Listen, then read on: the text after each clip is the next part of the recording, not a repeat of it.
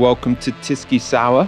We haven't been away long. That's because we did an impromptu show last night about I thought they were quite entertaining, really, events in Downing Street, the U-turn over Owen Paterson's suspension, I suppose. I was joined yesterday by Ash Sarkar. I am absolutely privileged to be joined again by Ash. How are you doing?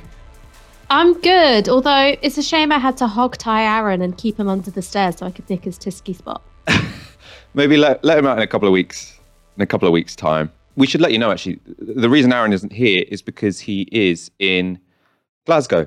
We have a team up in Glasgow covering COP26, so expect some really exciting video content next week from there. Tonight, we're going to be talking more about the Owen Paterson case, and especially what we've learned over the past 24 hours, so we don't go over old ground. And we're going to talk about a more general theme that controversy raises, which is the outside or the second and third jobs MPs have. We also have quite a shocking story, actually, about the decline of journalistic standards at the BBC when it comes to reporting on trans issues. Do stay tuned for that, because it really is quite... I was actually shocked that the BBC published what they published. 2 days after the disgraceful vote to protect a crooked MP, and a day after the dramatic U-turn that reversed that result, Westminster is still reeling. Journalists and MPs have been speculating how Boris Johnson and the Tories got themselves into this mess. There are a few narratives emerging. This is how Politico's Alex Wickham summarised the week's events. He writes, the controversy began when... soon after the standards report landed, Paterson and his circle began a sustained campaign via various Tory WhatsApp groups. Paterson and his pals spent days literally flooding the groups multiple times a day, sometimes with links to articles and comment pieces making the case for his defence. By Monday morning, word was quickly going round that an official plot was being concocted to get Paterson off. Playbook is told by multiple sources that it was devised following meetings between Paterson and his friends in the Brexiteers Spartan group of MPs with Mark Spencer, that's the chief whip, Jacob Rees-Mogg, and advisors in the Downing Street political team. He goes on. A senior member of the government tells Playbook that Spencer and Rees-Mogg were the ministers driving the proposal, which was presented to the PM, who then gave it his blessing. On Tuesday night, Johnson attended a Telegraph dinner at the Garrick with the journalist Charles Moore, a friend and vocal supporter of Paterson. And a Tory MP told Politico, the whips were quite explicit in making it known to colleagues that the Prime Minister himself personally will be in the voting lobby, and that should be indication enough. So in summary, a protest by Paterson and his friends was followed by a plan concocted by Rees-Mogg and the chief whip, which was then rubber-stamped by Johnson after dinner with Telegraph journalists. As to what led to the U-turn, Wickham writes that it was when the rebellion was larger than Johnson had imagined, that he knew the plan to save Owen Paterson was in trouble, and it was when Labour and other opposition parties confirmed they would boycott any new committee on standards that the Prime Minister decided upon a U-turn. So that's the official story as it's being briefed, and it's clear lots of Tory MPs, and I presume Number 10 as well, are keen for the Tory chief whip to take the flap for the whole embarrassing affair. The chief whip, for anyone not aware, that's the MP tasked with corralling MPs to vote with the party leader. He supposedly came up with the plan. He also supposedly misread the mood of MPs. He thought more people would go along with his plan than actually did. However, as many have pointed out, to blame the chief whip for this affair would be completely ridiculous. The chief whip's job is to enforce the decisions made by the Prime Minister. We can assume the rot goes to the top. Ash, given the reporting that we've seen this morning since that U-turn, do you smell a plot to shift the blame from Boris Johnson for his disastrous week? There's an element of truth here, which is that Owen Paterson was particularly well liked and influential amongst people who have a lot of sway over the Prime Minister individually.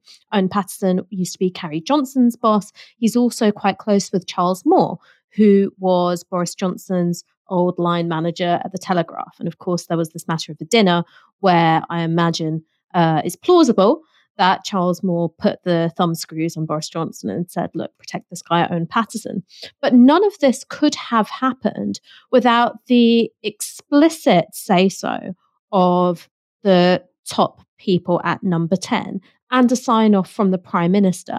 And for that to happen, I think it is a confluence of factors. One is, of course, people putting the squeeze on Boris Johnson, perhaps even Carrie Johnson herself, but also that there is an alignment of interests, that if you protect Owen Paterson, get rid of the suspension and scrap the Standards Committee and force Catherine Stone out of her position, it means that Boris Johnson has launched a preemptive attack which would blunt the impact of this investigation into his own financial practices. This matter that we discussed last night about who paid for the Downing Street flat refurbishment, this matter of the blind trust and whether or not any election spending rules were broken. So I don't think it's any one thing. I think that it was two big gravitational forces at play. One was Owen Paterson's influence amongst Tory grandees, the second being Boris Johnson's own political interests. And this attempt to pin the blame on Mark Spencer, I think, really doesn't hold any water. Sure, maybe he might have been somebody who came up with certain key elements of the plan, tabling of the amendment. Maybe he did misread the mood. But anybody who had eyes in their head and even an ounce of political awareness could have told you that Labour MPs weren't going to back this new committee. It's something which you don't have to be a Westminster insider or indeed a chief whip to know that. Whips can only whip where they're told. He couldn't have gone rogue on this. This couldn't have been a rogue amendment with Mark Spencer doing his own thing. This is on the government and on the top people at Number 10 in particular.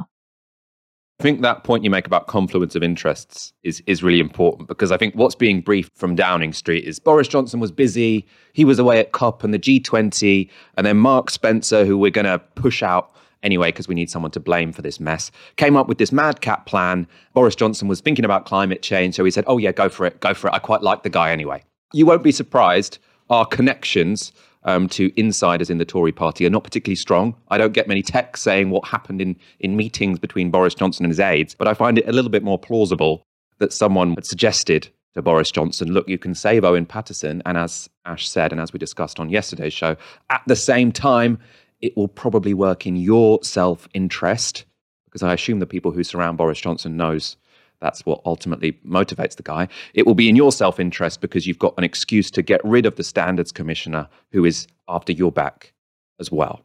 I say after your back because it seems like she does her job reasonably properly. There's no evidence she's got a personal vendetta as much as Tory MPs might want you to think that. I want to go to a couple more revelations, and this is what I definitely found most shocking. This is from the Financial Times. They report that when Johnson led almost 250 Tory MPs into the House of Commons division lobbies on Wednesday, he will have noted the sullen looks, but one Tory MP said it was worse than that. There were MPs in tears going through the lobby, potentially in tears because of the amount of pressure that was being put on them. On that front, more than 100 Tory MPs failed to vote with the Prime Minister, even though, according to one backbenchers, some were told they would lose funding for their constituency if they failed to toe the line. Now, that's really incredible. MPs were threatened, not just with their own job prospects, you won't get this or that promotion, but with the future of their constituents. If you don't vote with the government, if you don't vote to allow corruption to go unpunished, it will be your constituents who are punished by us withdrawing investment. They're being told, if you act with integrity, it's your constituents who will suffer. Of course, that information is just from one source, but a Downing Street spokesperson today gave us no reason at all to doubt it. Alex Brown works for The Scotsman. He tweeted today, Downing Street refused to deny MPs were told they'd lose funding for constituencies if they didn't vote with government on Owen Paterson. Spokesman suggests that's for the Whip's office to answer, who would, of course, been acting for Number 10. So you can see there in that tweet why it's not particularly plausible for them saying this is a question for the Chief Whip to answer, because the Chief Whip only acts according to what Boris Johnson has told them they can. And obviously it's not within the power of the Chief Whip to threaten that funding would be withdrawn from anyone. That's only in the power of the Prime Minister or the Communities Department or whoever, or the Chancellor, I suppose. It's not something that would be within the power of the Chief Whip. So if he said that to an MP, I don't see why they would believe that if it's just coming from him without it being given the rubber stamp. Another sordid allegation levelled at Boris Johnson is that after Owen Paterson resigned, Boris Johnson offered him a peerage. So someone who'd been forced to resign because of corruption was going to get a seat in the House of Lords. Again, this is unconfirmed, but it is something else the PM's spokesperson would not deny.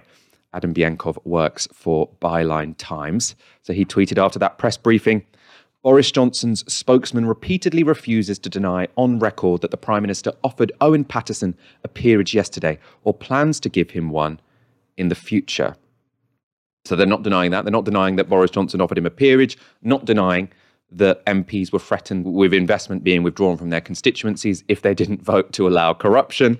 Finally, because we've got one last tweet from that briefing today, which runs along a very similar pattern. You'll see a pattern emerging here. This is Dan Bloom from The Mirror. Number 10 announced Boris Johnson will refuse to declare how much his freebie Spanish holiday at Zach Goldsmith's villa was worth.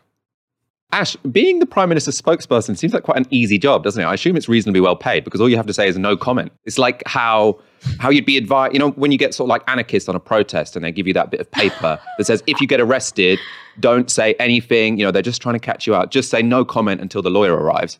It's kind of like the Prime Minister's spokesperson's been handed one of those bust cards and their job is just to say, no comment, no comment. Obviously, my heart is with Navarra, but if I was offered the job of Prime Minister's spokesperson, I would take it in a heartbeat. All I'd have to do is whenever I get a text from a lobby journalist, go, fuck if I know what it was meant to be my job or something. I think that there's a lot in here to unpack. And I think that seeing this as all part of one pattern or one political tendency is really important.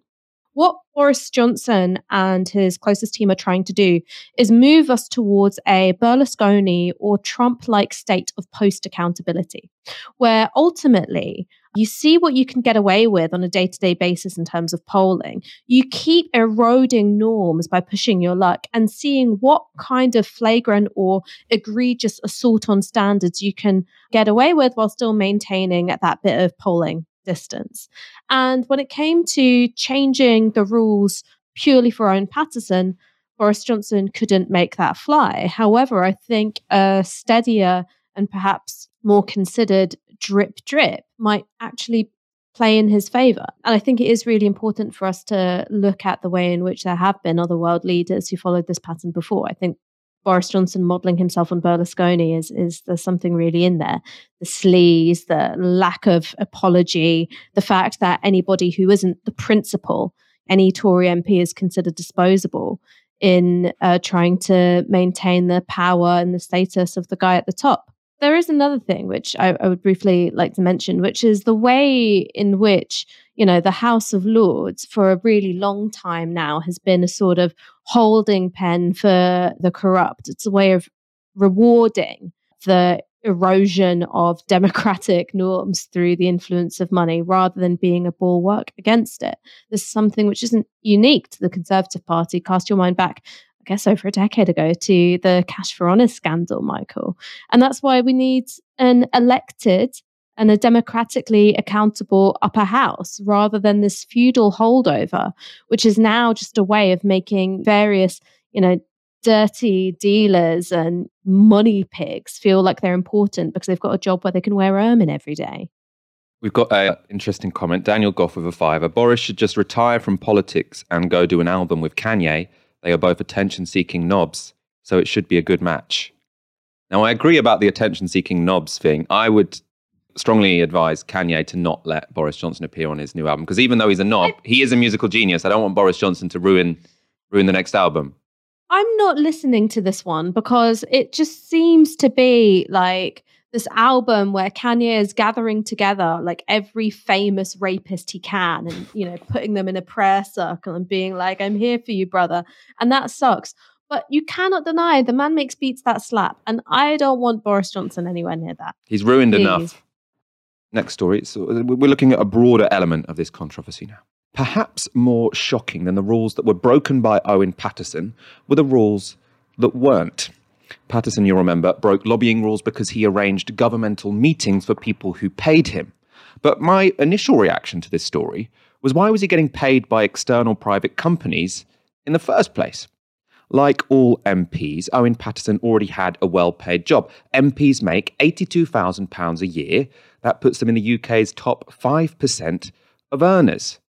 Being an MP should also keep anyone fairly busy. Diligent MPs report working upwards of 60 hours a week, contributing to debates, drafting written questions, and representing constituents. So why did anyone think it was acceptable for someone such as Owen Paterson to have two external jobs, which gave him obligations to provide time to these private corporations instead of his constituents, and which paid him an extra £112,000 per year, dwarfing the already handsome sum he got for his, well, what's supposed to be at least, his main job?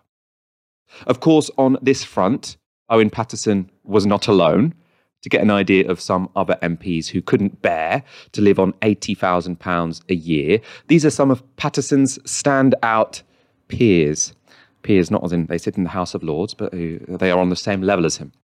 Andrew Mitchell is a former chief whip, now a backbench Tory MP. In 2020, on top of Mitchell's MP salary, he earned an extra £240,000. This included £30,000 for 5 days' work with the accountancy firm Ernst & Young and £50,000 plus shares and options for 8 days at Equinox International Holdings Limited, a private equity and venture capital firm. One wonders if those 8 days' work can really justify £50,000 or if the private equity firm sees other benefits to having an MP on their payroll.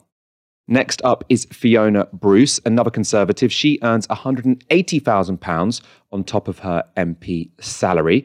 Bruce practices law through her own firm. In 2020, 6 separate consulting jobs earned her the equivalent of up to £11,487 per hour. We can also show you Richard Fuller. He earned £175,000 in 2020. That was for committing 2 hours per month to a number of directorships and chairmanships, including a brand protection firm, a software company, and a venture capital firm. This is a man with his fingers in many lucrative pies. Finally, we've got Sajid Javid, someone I'm sure you will recognise, before being appointed Health Secretary this year. But after holding the position of Chancellor, Javid bagged a job with JP Morgan, which paid him £150,000 a year. To receive that sum, Javid worked 6 to 8 hours per month, meaning the role paid at least £1,875 per hour. We should note that unlike Owen Paterson, none of the MPs mentioned here have been found to have broken any lobbying rules. But you've got to wonder why these firms would pay MPs so much money for working just a few hours a month. Either these are exceptionally productive people, some of the most productive people in the world, worth £1,800 a month, or they aren't just being employed for their labour power.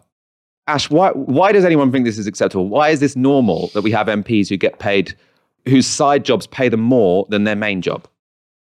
Why is this normal? Because the people who would be trusted to fix this are the ones who benefit financially from this arrangement. I think that an awful lot of MPs don't see a conflict between representing their constituents, being entrusted with our democracy, and being paid to effectively be the voice of capital or particular corporations while they are in Parliament. And that's something which is really, really wrong. The simplest way to get rid of this would be to impose just a blanket ban on MPs having second jobs while they are, in fact, MPs. You could obviously make certain exemptions. For example, if you are an MP and a local councillor at the same time, or something like that. There are ways to do this where it's reasonable. But it's perfectly obvious to me that if what you're doing is 6 to 8 hours work a month and you're being paid £150,000, what you're being remunerated for is not the actual work you're doing. It's being an MP with, prospects who can one day get back a cabinet post, and that's worth investing in. If you're an organization like JP Morgan or Ernst & Young or a venture capital firm or whoever else, you're paying for influence, even if you're more subtle and less egregious a rule breaker than Owen Paterson. You are still effectively a shill for a corporation while you should be doing your job representing your constituents. I mean, what justifies it? So some people will say, £80,000 isn't enough. As I've said, that does put you in the top 5% of earners in Britain. So if you don't think that's enough, you should probably, you're the lawmakers. Maybe you could increase people's wages if you don't think £80,000 is enough to live on. You could increase everyone else's wages, I mean.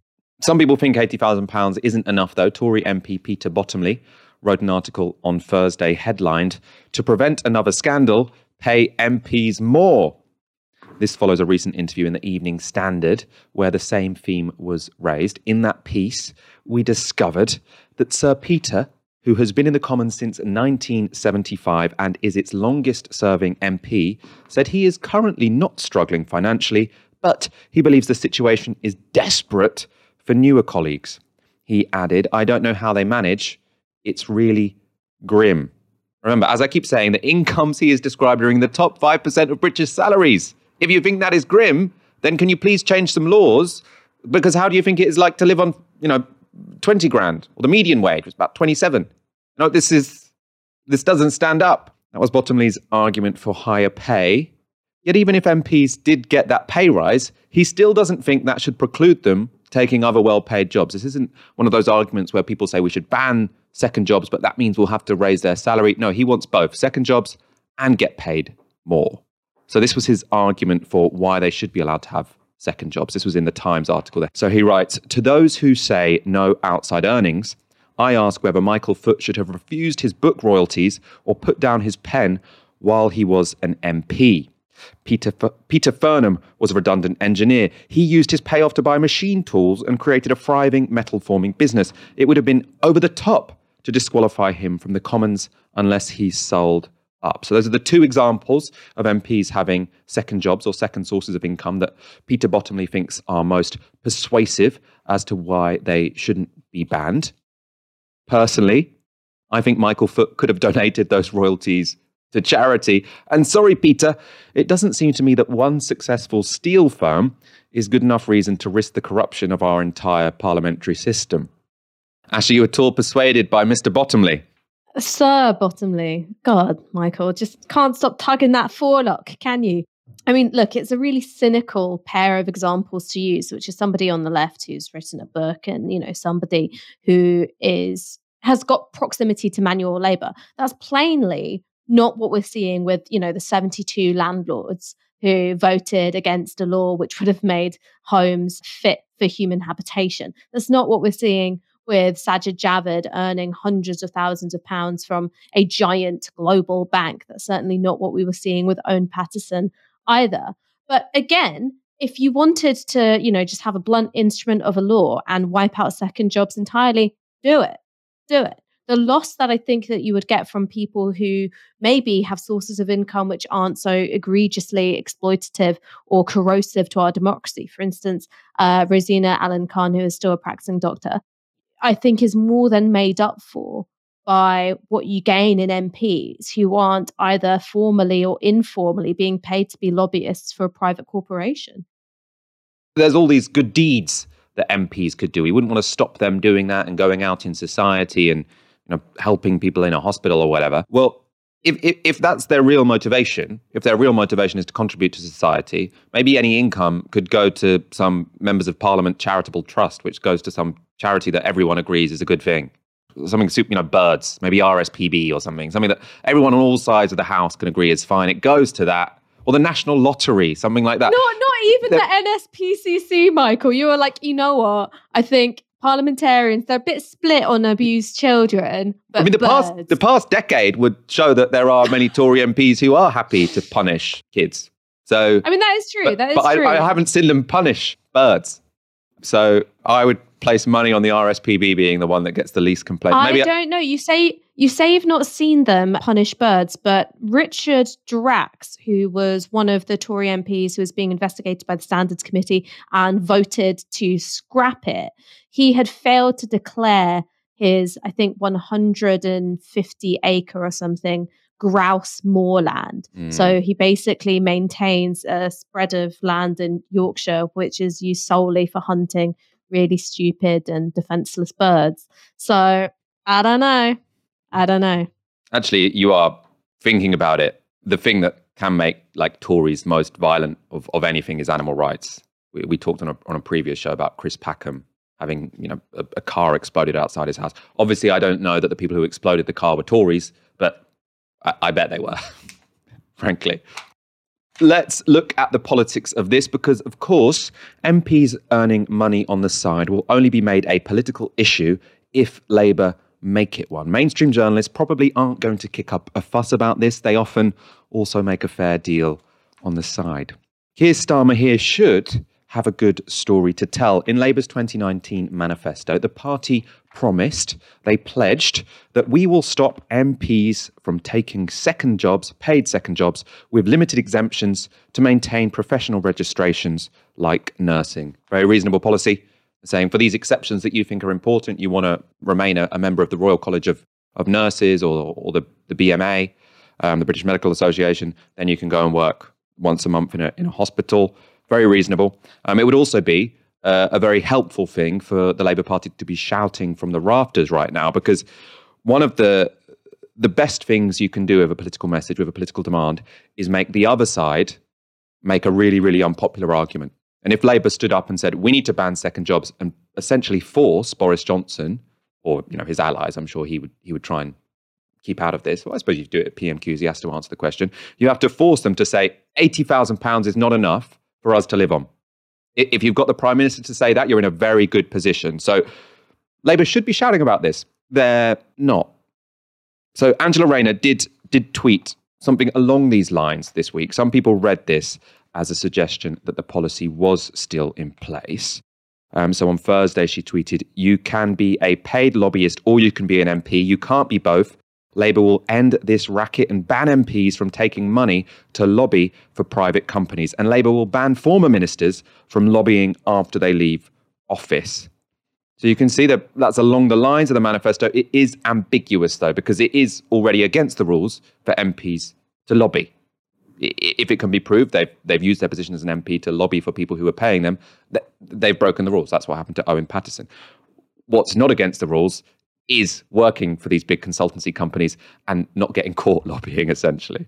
That the 2019 policy had definitively been dropped was then confirmed by Keir Starmer, who in a comment piece for The Guardian wrote the following: "If I were Prime Minister, I would ban anyone who holds ministerial office from selling themselves to companies that want to write legislation in their own interests." This is a very Weasley, this is a very Keir Starmer demand, because you'll note that of all the MPs we showed you at the start of this segment, the ones who are making the most money, none of them are ministers. Ministers don't tend to have second jobs. That's because, well, they already get an extra income for being ministers, and they are genuinely busy. I think there's something, MPs can in a way be as busy as they want to be. So you can get very diligent MPs who are constantly doing casework, who are constantly meeting people in their constituencies, who have lots of political interest, so they take part in debates, write written questions. You'll also get lots of MPs who, just twiddle their thumbs, go into Westminster every now and again to vote with the government when there's a free line whip, and the rest of the time, I don't know, play solitaire or whatever. Whatever they do, I don't know. Probably something a bit more scandalous than that, but you can leave that to your imagination. Labour here, though, is, Ash, before I get sort of lost in some images I don't really want in my head. Sorry, what are the Tory MPs sitting around twiddling? Thumbs. Thumbs. They're twiddling their thumbs while they play solitaire with their difficult... Anyway, let's get back to Labour. Ash, Labour, they are missing a trick here, aren't they? Yeah, and I think that the reason for that is that Keir Starmer's got it in his head that you can't look too oppositional. Otherwise, it looks opportunistic or hostile or aggressive. And because of that, it means that you've got these huge open goals where you could just put clear red water between you and the Conservatives. And like you said, make them make the unpopular argument. You come out with something strong like 80 grand seems like a lot to live on, more than most people in this country. So we're going to ban second jobs and make the Tories defend it. So I don't know whether Keir Starmer's got one eye on perhaps compromised interests on his own backbenches, or whether he simply has no sense of political strategy or antennae. Maybe it's a bit of both, but to me, it's frankly unforgivable for a Labour leader to avoid making an argument which will, one, be popular, two, makes democratic sense, and three, will stop big money corporate interests from corroding our legislature. Seems really straightforward to me. It's a simple argument to make. And it's so obviously, We do often, because he does say some interesting things, we do often sort of show tweets or sections of Dominic Cummings' blogs. And one thing he really gets right is that no one in Westminster is willing to accept, other than say someone like Jeremy Corbyn, but none of the insiders in Westminster are willing to accept that the public really hate MPs. They really hate Westminster. They really hate the establishment. And he says, that's why he was so successful in 2019. No one cared that they prorogued Parliament. No one cared that they took the whip away from Amber Rudd or whoever, because they don't identify with these people. They don't sympathize with these people. But Keir Starmer is the opposite of that. He is like, to be a legitimate politician, what you have to do is be very, very nice to other politicians. But again, this is Keir Starmer, who is playing to a gallery made up of lobby journalists, not people out there in the country. And I can't tell if this is vapidity or ego or just straightforward idiocy, that he turns to people who've consistently gotten every political call wrong since 2016 and goes, your approval means something to me, right? If you're telling me I'm doing a good job, that means I'm doing a good job. I really can't make sense of that. And Boris Johnson, to his credit, and I think this accounts to the speed of the climb down around Owen Paterson and the Standards Committee, is able to keep in touch with what it is his base really wants. And the trouble with the Owen Paterson situation is that a significant chunk of the Tory base, particularly 2019 voters, were motivated by a kind of anti-political impulse. They didn't care how Brexit got done. They just wanted it done. There were the people who voted Leave because they wanted to give the establishment a bit of a bloody nose. They're people who don't like MPs, and it seemed like Boris Johnson, particularly when he was being advised by Dominic Cummings, shared at least part of their disdain. Whereas Keir Starmer comes along and he just always sounds like he's about to say, well, actually, it's more complicated than you think it is. And he's got absolutely no way of reaching out to those people who have, with good reason, developed an awful lot of hostility to Westminster and Westminster's version of business as usual. So it's not boding well for Keir Starmer that Boris Johnson is obviously a complete clown, obviously doesn't have the nation's best interests at heart, but is able to detect those shifts against him when he strays too far from that anti-politics line. And Keir Starmer is neither able to sort of consolidate a genuinely progressive, positive, optimistic vote, and is also unable to tap into this mood of anti-politics. I want to bring up a tweet which isn't from one of you. It's from Ava Evans, who is politics reporter at joe.co.uk. She had a good tweet today about some of the scandalous relationships that are currently tolerated in Westminster between lobbying groups, essentially, and MPs. And this doesn't pertain to incomes and jobs and extra salaries, but gifts. I think it's important we don't miss out gifts. So she tweeted, and she's sharing a tweet from Scott Benton MP, who is a Conservative. This man is the chair of all-party parliamentary group on betting and gaming, which is apparently supposed to promote fairer and safer gambling. But from June to July this year, he was gifted £7,494 worth of sporting tickets from various gambling companies. Is that normal? Now, I would answer that should not be normal. It is normal, unfortunately. It is normal because it is seen as perfectly acceptable for MPs to accept gifts from people who have vested interests in the kind of legislation and the kind of regulation that gets decided in Parliament. But they do seem to think that is completely acceptable. Ash, gifts. Should we also ban MPs from getting significant gifts? I mean, I would. They get enough money. It should be so easy to just say, sorry, it would be inappropriate for me to accept that ticket. Are you telling me on 80k, you can't afford your own sports tickets? I mean, this is a similar thing with Boris Johnson and all this grubby business of other people paying for his holidays. You're telling me on the money that you make, you can't pay for your own holidays. Michael, I'm not going to presume too much, but just tell me, do you earn more or less than the Prime Minister? I earn considerably less than the Prime Minister, and I've been on holiday this year, I have to say. And were you the one who paid for your holiday? I was the one who paid for my holiday. Well, there you go. The rest of us are paying for our own shit. Paying for our own shit on money which is much less than what these MPs earn. And more than that, none of us are receiving gifts from people who we should be regulating, who we should be having a relationship of predator to prey. So not only is it grubby, not only is it pathetic, I think it's also something which effectively sells out this country's well-being in favor of what? A nice seat at the Champions League final. Is that how much it costs? Because the other thing we haven't mentioned is they don't only get £80,000 a year, they also get expenses. Right? You can say, oh, it's expensive. You have to travel to and from your constituency to Westminster, but that's paid for. That's paid for by the taxpayer. And it should be. I'm not saying they should. Exactly, their second home and stuff. I'm not saying they should. I think the extra cost that you incur specifically for being an MP, I think fine. Yeah, it's fine for that to be paid for by the state. But they don't have any extra costs because they're MPs. Because if it's an extra cost because of being an MP, it gets paid for by the taxpayer. So there is absolutely no reason why these people cannot live on more money than 95% of the population. A couple more super chats. Steve with a £5. Odd that no evening news channels are carrying any story on this issue at all. It has been evaporated as the actual story grows.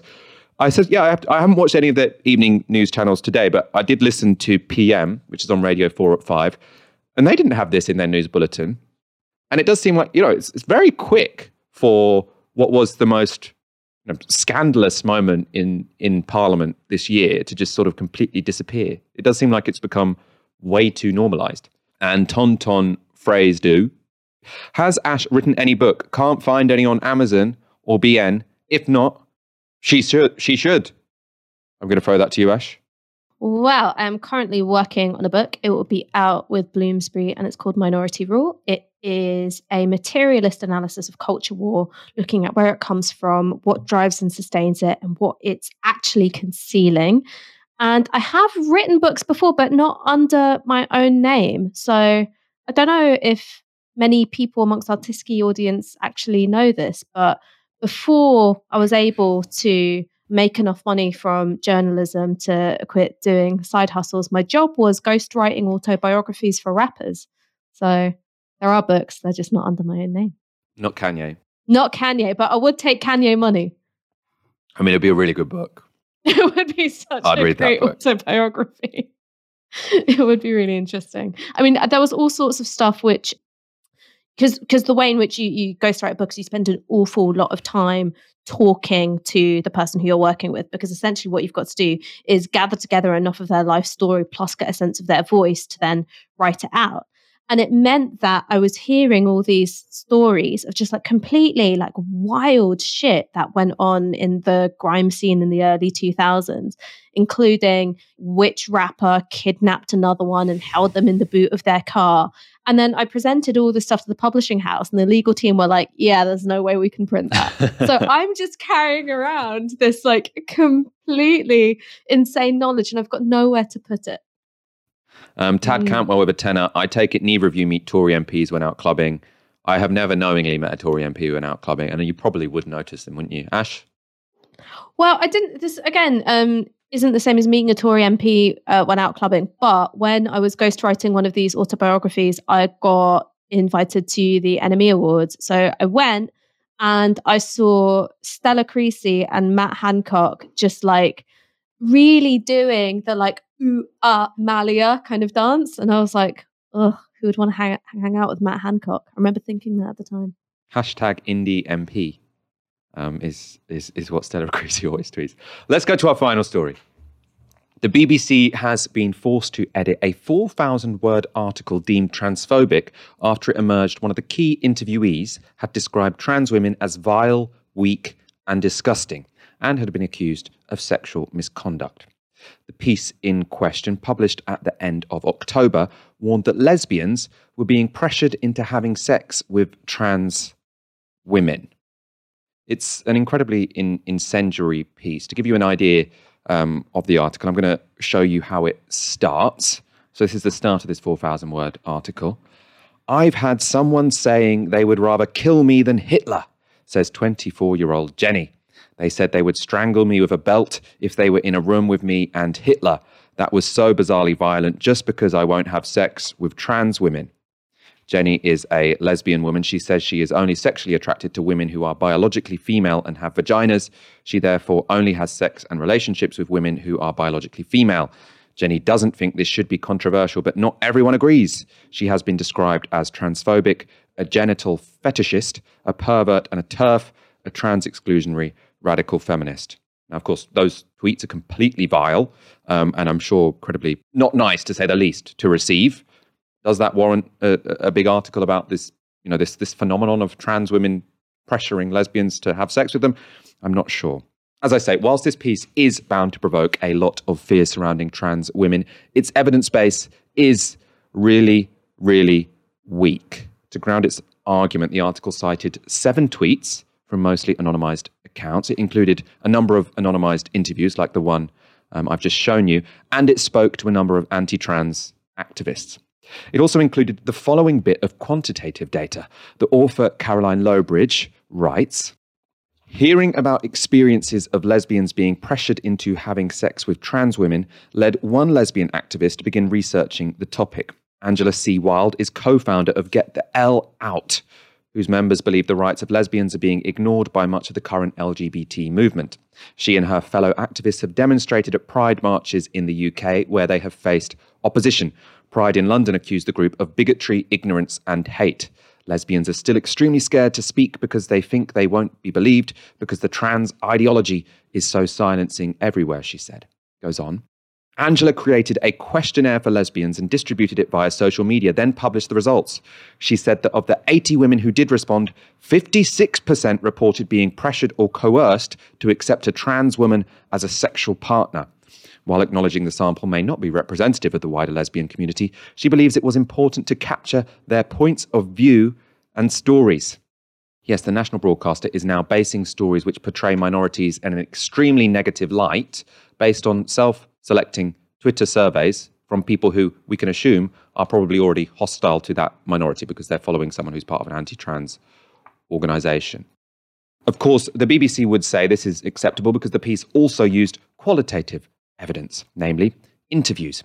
Yet here they had another problem because, ironically, given the theme of the article, one of their interviewees had herself been accused of sexual misconduct. The original article featured quotes from Lily Cade, a porn star who stars in lesbian movies. She was quoted because she had refused to have sex with a trans woman porn star, for which she received criticism on Twitter.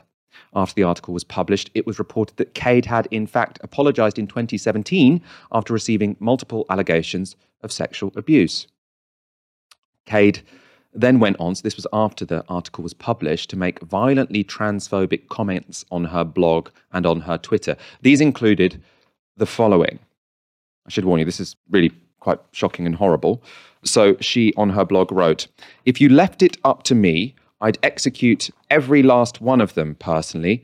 Cancel the ever-living fuck out of this. Cancel this so hard that no man dare walk the path of the trans woman in public ever again. Enough is enough. Lynch Caitlyn," so that's Caitlyn Jenner. Lynch the sisters Wachowski, so that's the trans women who directed The Matrix. Lynch Laurel Hubbard, she's the trans weightlifter. And Lynch Fallon Fox, who is a trans MMA fighter. Following these quotes coming to light and the abuse allegations, the BBC have edited out Lily Cade from the article, from their original article, so it's been edited. They posted this update under the articles. This is how the story now appears on the BBC website. Update, 4th of November. "We have updated this article published last week to remove a contribution from one individual in light of comments she has published on blog posts in recent days, which we have been able to verify. We acknowledge that an admission of inappropriate behaviour by the same contributor should have been included in the original article." That edit, of course, is welcome from the BBC. However, it doesn't answer the most important questions that the case of Lily Cade raises. Namely, why in a 4,000-word article making very damaging claims about a minority group were the only sources of evidence some tweets, a laughable survey, and interviews with a small number of women, at least one of whom has admitted sexually inappropriate behaviour and is an extreme and violent transphobe. Ash, this article received 20,000 complaints. It's clear why it did. What did you make of it? So I spoke about this article at the time when it came out on the 26th of October, because just giving it a first read, it was abundantly clear to me that it fell short of every editorial standard in the book. So I'm just going to address it from that perspective before then talking about the conflict it presents between cisgender lesbians and trans people. So let's just talk about the editorial standards which were breached in this piece. The first is that it is predicated on this poll, which, as you point out, is a self selecting poll. So it was circulated by somebody who is known to have very trans hostile views amongst their social networks, and it only had a sample of 80 people. Now, a sample of 80 people, if you're doing very detailed and ethnographic and rigorous work, can be useful. But if it's something like a Twitter poll, I mean, a Twitter poll at all shouldn't be used as the basis for any article. But if it's something like a Twitter poll, it is not only unreliable, it may actually be actively misleading because you're drawing from a pool of people who are participating precisely because they already share a particular point of view. Let's take, for example, if I was to put out a Twitter poll today and it said, who would you prefer to be Prime Minister, Jeremy Corbyn or Boris Johnson? The likelihood is that because of the kind of following that I have on Twitter and the kind of networks it would be reaching, that Jeremy Corbyn would win by a milestone. That wouldn't be a reliable poll over and above, say, the 2019 general election result or the kind of polling which is put out by YouGov or anybody else. So basing something on a Twitter poll is very, very bad. Basing then an article which involves qualitative research, which is being shaped by organizations and individuals whose entire reason for being is hostility towards transgender people, not wanting trans people to be able to transition and be accepted as their chosen gender, people who are vociferously against the idea that transgender women are women and should be treated as such, is awful, awful journalistic practice. And again, you'd see how dreadful it is if I gave to you the example, the BBC has decided to do an article about Muslims, and in order to do so, they interviewed Tommy Robinson and all of Tommy Robinson's friends who say that Muslims do indeed present a unique threat to, I don't know, white British people. You would say that's not a reliable article. And not only that, it can be considered inflammatory or inciting, hate crimes or violence against this minority group has been so thoroughly demonized because people whose entire reason for being is hostility towards that group have been given the platform and the legitimacy of an outlet like the BBC. So purely from a journalistic perspective, I thought that this article was very dangerous and it was shameful for the BBC to have to publish it. Let's then move on onto the content of the article, which is this matter of people saying that they have felt pressured into sex by transgender women. So this was something which I also spoke out about at the time. And because of what I said, I'm still receiving emails on like a daily basis from mostly men who present themselves as gender critical, calling me rapey, saying that I'm essentially abetting rape, because all I said was nobody should be pressured into sex for any reason. You have the right not to have sex with anyone for any reason. However, if what you're doing is going around saying, I don't want to have sex with anybody from this group of people because I find them so disgusting, because I don't think they're really women, or because I don't think they're really human, that speech act might be indicative of bigotry. Not whether or not you want to have sex with somebody, but simply that you go around saying the fact that you don't want to fuck them is itself a comment on their humanity or whether or not they should be able to live as they are. And the parallel that I drew was to do with race. So, Michael, I don't feel offended in the slightest that you don't want to have sex with me. However, if you spent the entire day posting on Twitter that not only would you not want to have sex with me, that you wouldn't want to have sex with any Bengali because they're so disgusting. You hate their skin color. They just don't look like they're humans to you.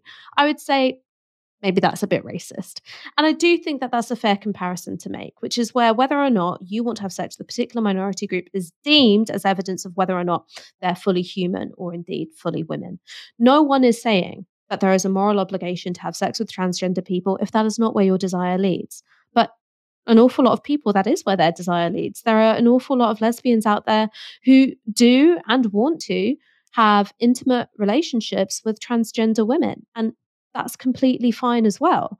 But the minute you put that argument, which is, look, people's desires are different, it's going to lead you in different directions. You don't have no obligation to have sex with anybody. But the fact that you don't want to have sex with this individual because you don't want to have sex with anyone from this minority group doesn't make them disgusting. It doesn't make them wrong. It doesn't make them less human.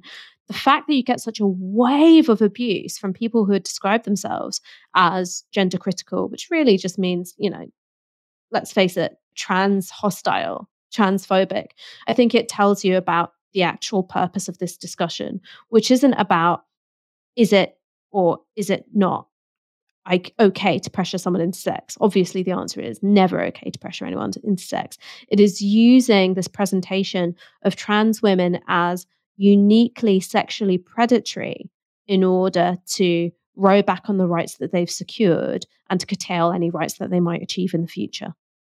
Let's have a look at the BBC response. As I said, this article received 20,000 complaints, and the BBC responded in they ultimately took out this one interviewee, as we've explained, but they defended the article, they kept it up, and this is the BBC response. So they said, the article was carefully considered before publication, went through a rigorous editorial review process, and fully complies with the BBC's editorial guidelines and standards. Some argue that the article is flawed because it is based on a survey of 80 people. The article itself states there is little research in this area, that the survey featured was conducted on social media and is therefore self-selecting, and even the author of the survey admits it may not be a representative sample. So they're saying we admitted the limitations of it.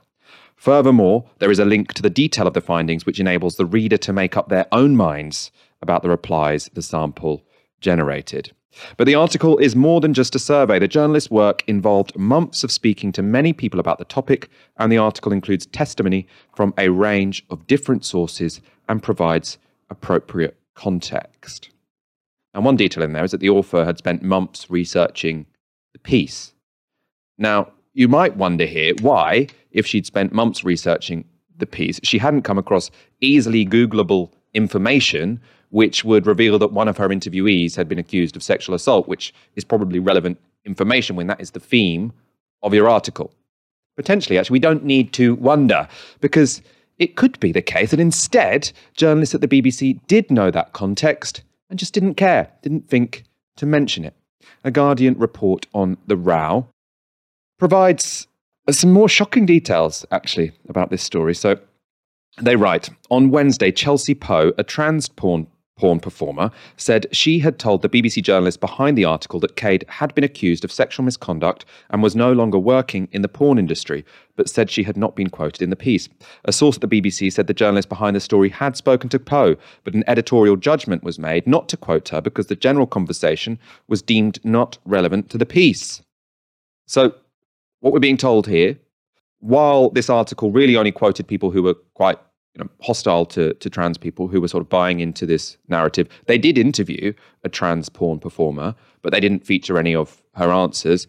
And what's more, that trans porn performer has said that she told the journalist that one of the other interviewees had been accused of sexual abuse, and the journalist didn't think to mention it. And the BBC have now admitted that should have been mentioned. So the question to the BBC, if you admit that that should have been mentioned, that context should have been given, then what's your account of how the journalist didn't think to include that? I mean, Ash, it does. There's so much about this that just makes me think, what the hell is going on at the BBC? But every extra detail I read about this just makes it worse. But Michael, we know what's going on at the BBC. I don't want to play libel bingo, so I'm going to direct my comments generally rather than at this particular journalist.